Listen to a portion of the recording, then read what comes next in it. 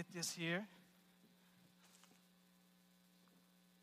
It is great to be here. As Dana said, my name is Tim. I'm our Whitesburg campus pastor.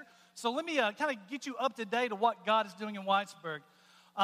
Today, actually, we are 1 year and 6 months old as a campus. And what we have seen God do has just been amazing. We have seen God rescue and save each and every month. We have seen marriages restored that seem no hope whatsoever. Addictions to drugs and gambling broken. And we've also people take next steps. Joey McKinney is a perfect example. He's our worship leader. He was part of our original launch team, and he is preaching for us today in Whitesburg, and this makes like the 5th time that he has preached. So God is moving. God is using people. So when you give, I just want to say thank you. Because of your generosity, we're able to plant campuses. And here's the thing, we're not done. Whitesburg's just the beginning. There's more areas in Eastern Kentucky to reach. By you give, your generosity allows us to reach people far from God. So I just want to take this time and just say thank you. Thank you from the bottom of my heart for what you give. So we are in this series called Launch. So what we've been talking about is finding God's vision for our lives. Not just finding it, but just being active in pursuing that vision. So on week 1, we talked about the invitation that Jesus offers us to come to Him for rest. And then in week 2, we talked about what is God's vision for our lives. And we said what God's vision is for your life is for us to be a disciple. And we define a disciple as someone who follows Jesus, who offers their head, heart, and hands to His service. And then last week, we talked about one principle that we could use that will allow us to step into and find that vision that God has for our life. And what that principle was for us to own our faith, to take responsibility for our relationship with Jesus. Does anybody here make New Year's resolutions? Did you make one this year? Nobody? Just me? Okay. Here we are a month into it. I used to make a lot of resolutions. I went 4 years in a row. I didn't make it out of the month of January, so I thought just for my own self-esteem, I would quit. For 3 years in a row, I was going to learn a foreign language. So I jumped out. Year 1 was going to be Spanish. So I bought all the software, bought the material. I made it about 3 weeks before I just quit. The following year, I thought, Spanish doesn't work for me. Maybe it's something different, so I'll try Italian. Lasted about 2 weeks. Didn't learn anything. Can't speak a word. And I was like, I'm just not challenging myself enough. I just need to push myself. I need to do something really challenging. So I was going to learn Russian. 2 days, y'all. 2 days. I quit. So apparently, trying to learn a foreign language, that's not going to be my thing. So the following year, what I was going to do, I was going to get in shape. I was going to get shredded. Kind of like the people you see on Instagram who Photoshop. Just get insanely shredded. That was going to be my goal. So I had some friends who are really into lifting. So I really hadn't lifted any before, but I'd jump right in like a champion because I'm a man. I don't want them to think less than me because I don't work out. So whatever the sets that they did, that's what I'd done. The amount of reps that they did, that's what I'd done. And I felt great. I experienced the sensation of the pump. And what that is, if I'm honest with you, is that your body lies to you and tells you that your muscles are much, much bigger than what they actually are. See, I was convinced at this moment that I put on like 10 pounds of lean muscle mass. And I couldn't believe why people didn't lift. Because if you're not lifting, you're losing is the way I thought about it. And then I woke up the next morning. And I realized why no one should ever lift. The following morning when I tried to wake up and pull the covers off me, it was at that moment I realized I had made a terrible, terrible mistake. I had felt pain that I had never felt before in my life. So I'm trying to push myself up out of bed. When I do, I take my left arm and kind of push myself up to sit up straight. I had pain in my tricep like somebody took a knife, stuck me in the back of the arm and twisted the blade. So I'm thinking, I am in really trouble. I don't know what I'm going to do. I don't have a hard time just getting through this day. So I thought, you know what would help me? A hot shower. Because hot showers help everything. If you're sick, take a shower. This is my thought process. It doesn't help. It doesn't help at all. So what I found was, apparently because of the pain, I guess I'd lost track of time. And then I started to notice that the water was getting colder. And I still hadn't finished washing my hair. So I go and I grab the shampoo. I'm getting ready to wash my hair. And I raise my arms up. And this is as high as I can get my arms without it feeling like my arms are going to rip off. I am in pain. I'm up against it now because all of a sudden the water's getting cold and I can't wash my hair. So I have to bend my head down into my hands and rub my head into my hands to wash my hair. Don't work out. It's just not worth it. It's just dumb. Enjoy pantry shelf donuts. This just don't work out.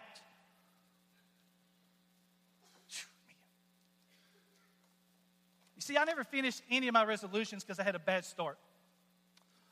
If you're here this morning, and you think God can't use you because of your past or some current situation that you're going through, I am so glad that you are here this morning. So if you have your Bibles with you, let's open up. Let's go to 2 Timothy chapter 4.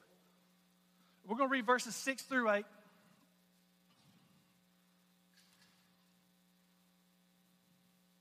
This is Apostle Paul writing.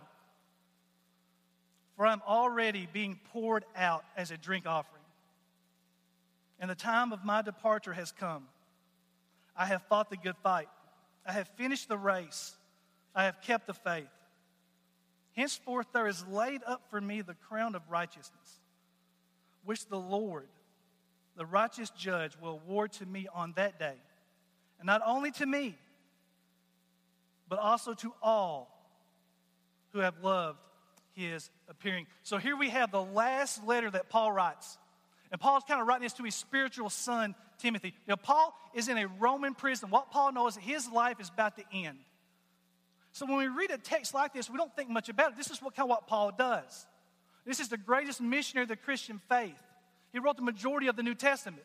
Of course, Paul's going to say something like this. See, Paul knows that death is coming. What he's doing, he's encouraging, he's teaching Timothy, hang in there. Finish this out. Follow me. See, but if we take a look at how Paul started things, see what that should do, it makes this text even more spectacular. In the process, it should give us hope.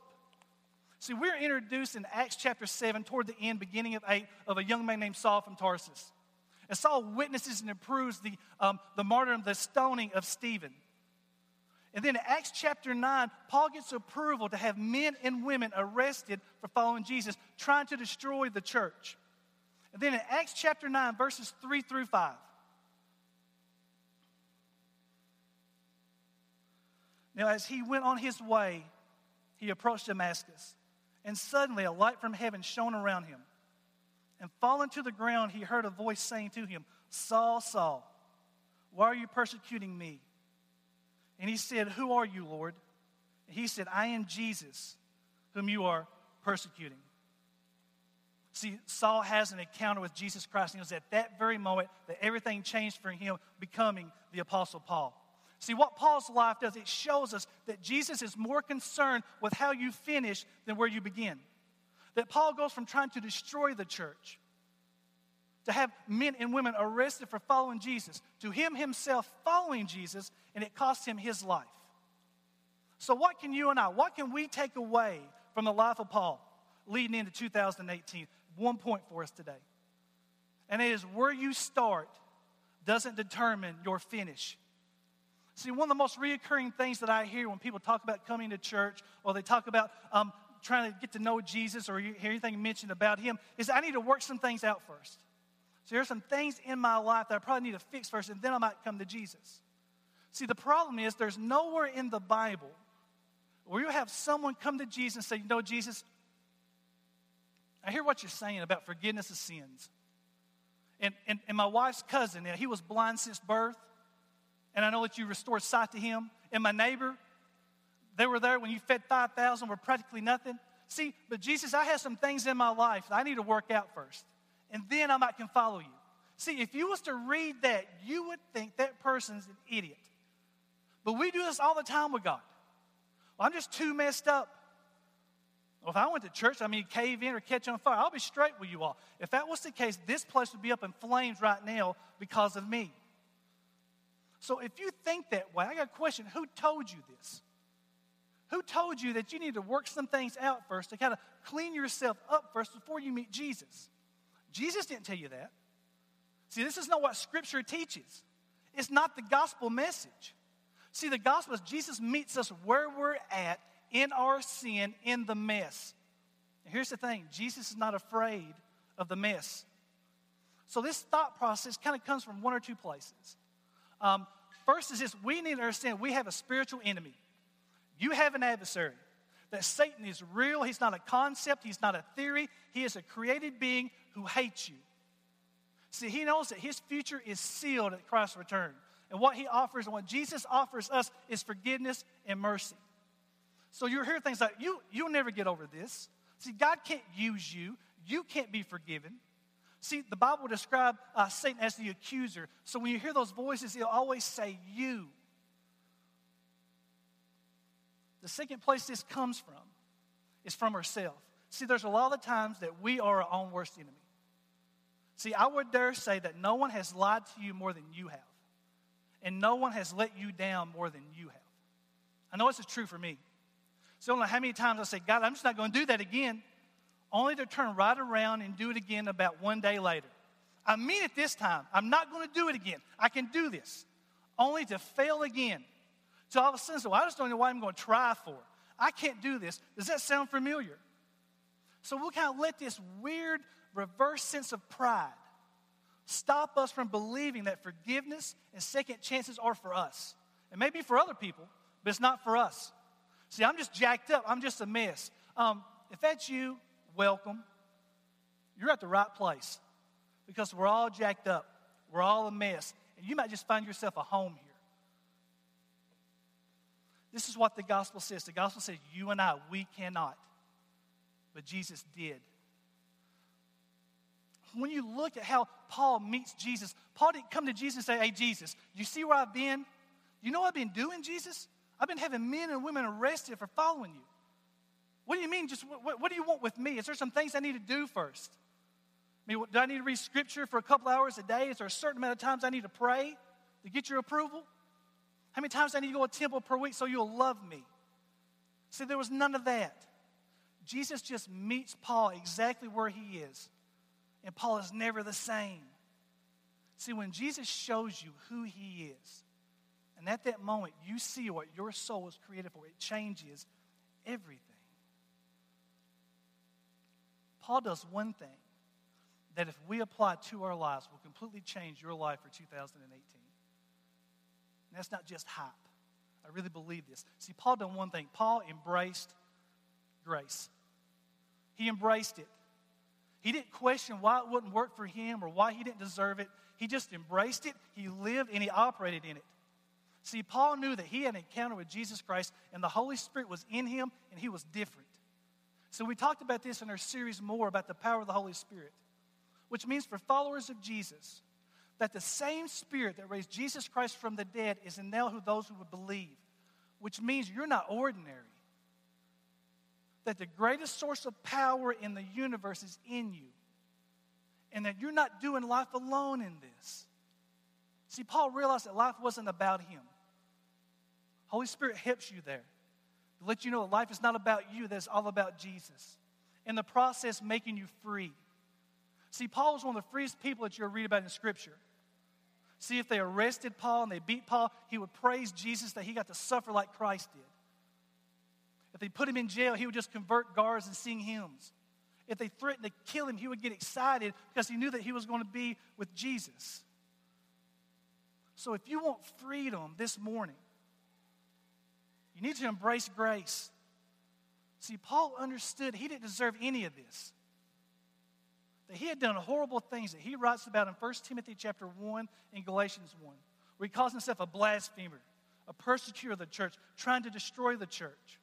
See, but Paul did not let his past prevent him from doing what Jesus has called him to do. See, dwelling on your past, focusing on your hang-ups, and living in self-pity will imprison you and make you completely ineffective for Jesus. See, for followers of Jesus, the resurrection shows that your debt of sin is paid in full. Your past sins, your present sins, and the sins you haven't committed yet, but you're going to recover. So if Jesus is not going to hold that over on you, then why are you letting this stop you from stepping into the vision that God has for you?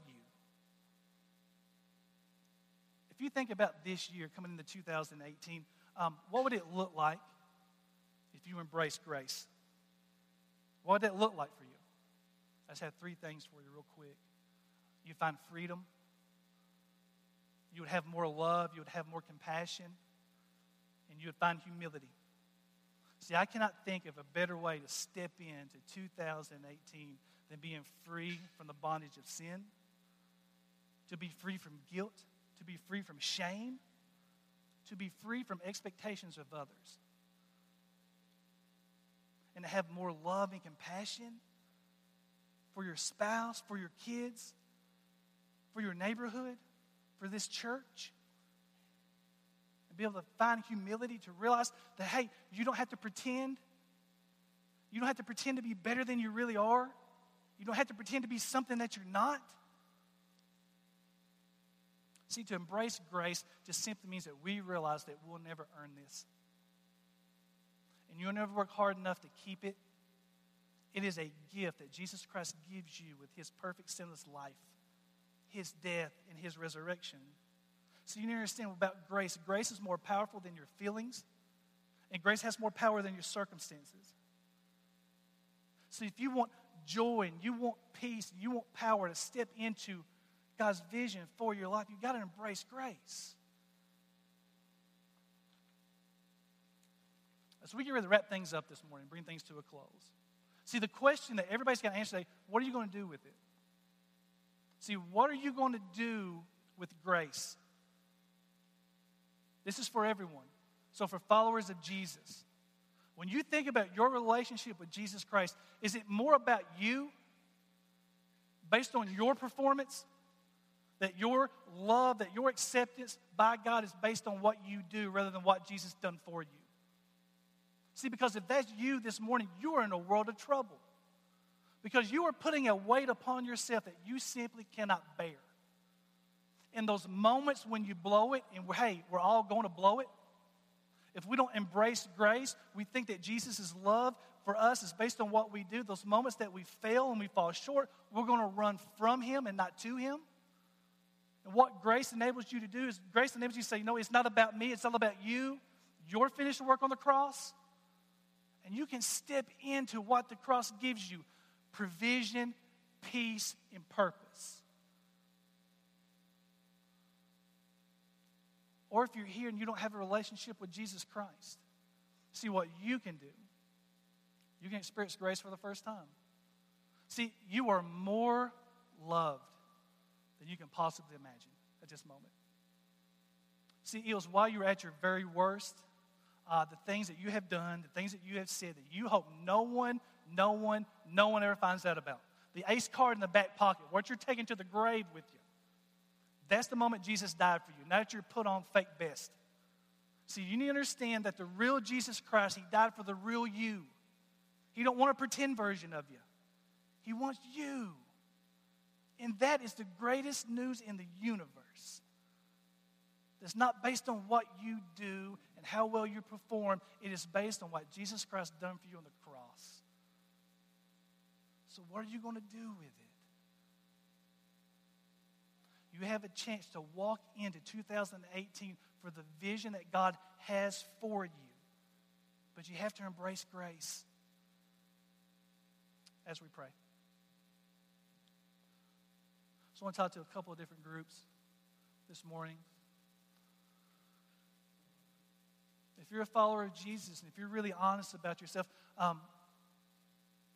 your relationship with him, who's it based on? Is it based on you, or is it based on Jesus? Is it based on the grace he gives us with the cross, or is it based on what you feel you have to do to earn it? You will never earn this. You will never be good enough to keep it. So the question is, do you want freedom? Do you want purpose? See, if you're missing some of these things in your life, you need to embrace grace. Because grace enables us, when we blow it, to confess sin, to repent, and step into what Jesus has for us. Because it's there. When we talk about conviction of the Holy Spirit, it's not like the accusations that Satan says, you'll never get over this. You can't do this. Conviction of the Holy Spirit says, I've got something better for you. Once you come back home, let's confess, let's repent, embrace grace, and live out the vision that God has for you. See, the truth is, you know where you're at more than anybody else in your relationship with Jesus. What do you need him to speak into? So you have this glorious opportunity to walk out the doors differently than you come in. Grace gives you that. Don't miss this. Or if you don't have a relationship with Jesus Christ, again, you are more loved than you can imagine. And you don't have to pretend. And following Jesus is not about rules and it's not about regulations. It's about believing for you. It's personal here. That he took your sin upon himself, having God's wrath for that sin poured out on him, killing him. And then 3 days raised him back to life to show that your debt was paid in full, so that you could be adopted into the family of God as a daughter or a son. That's how much you're loved today. And grace says all you got to do is believe I've done it for you. So if you want to begin a relationship with Jesus, I just invite you to say this prayer. It's not magic words, but it may help verbalize what God's doing in your heart. And it's just for simply say, Jesus, forgive me of my sins and save me. It's that simple. The question is, did you do it? I'm going to count to 3, and I just invite you just to shoot your hand up because you made the greatest decision of your life. And that's to begin a relationship with Jesus Christ. 1, 2, 3. Is that you today? All right, everybody look at me. I want to thank you guys so much. It's always great when you get the chance to come back home. See, my goal was, a lot of it was, I wanted God to do something so profound here, and I wanted to get you out before 12 o'clock so that you have the first seats at lunch. So you can say, well, I don't know. Mark goes, hey, how'd he do? Well, he got it. We got out early. It's always good to get out early. So when you see Mark, talk good about me, all right? He's my boss. I love my job, all right? But thank you guys so much. Hey, we are one church, 2 locations. We pray for you in Whitesburg. Pray for us because when people get saved in Whitesburg, it's a win for us as Summit Community Church. Same way it is here. We celebrate with you. We're thankful for you, and have a great day.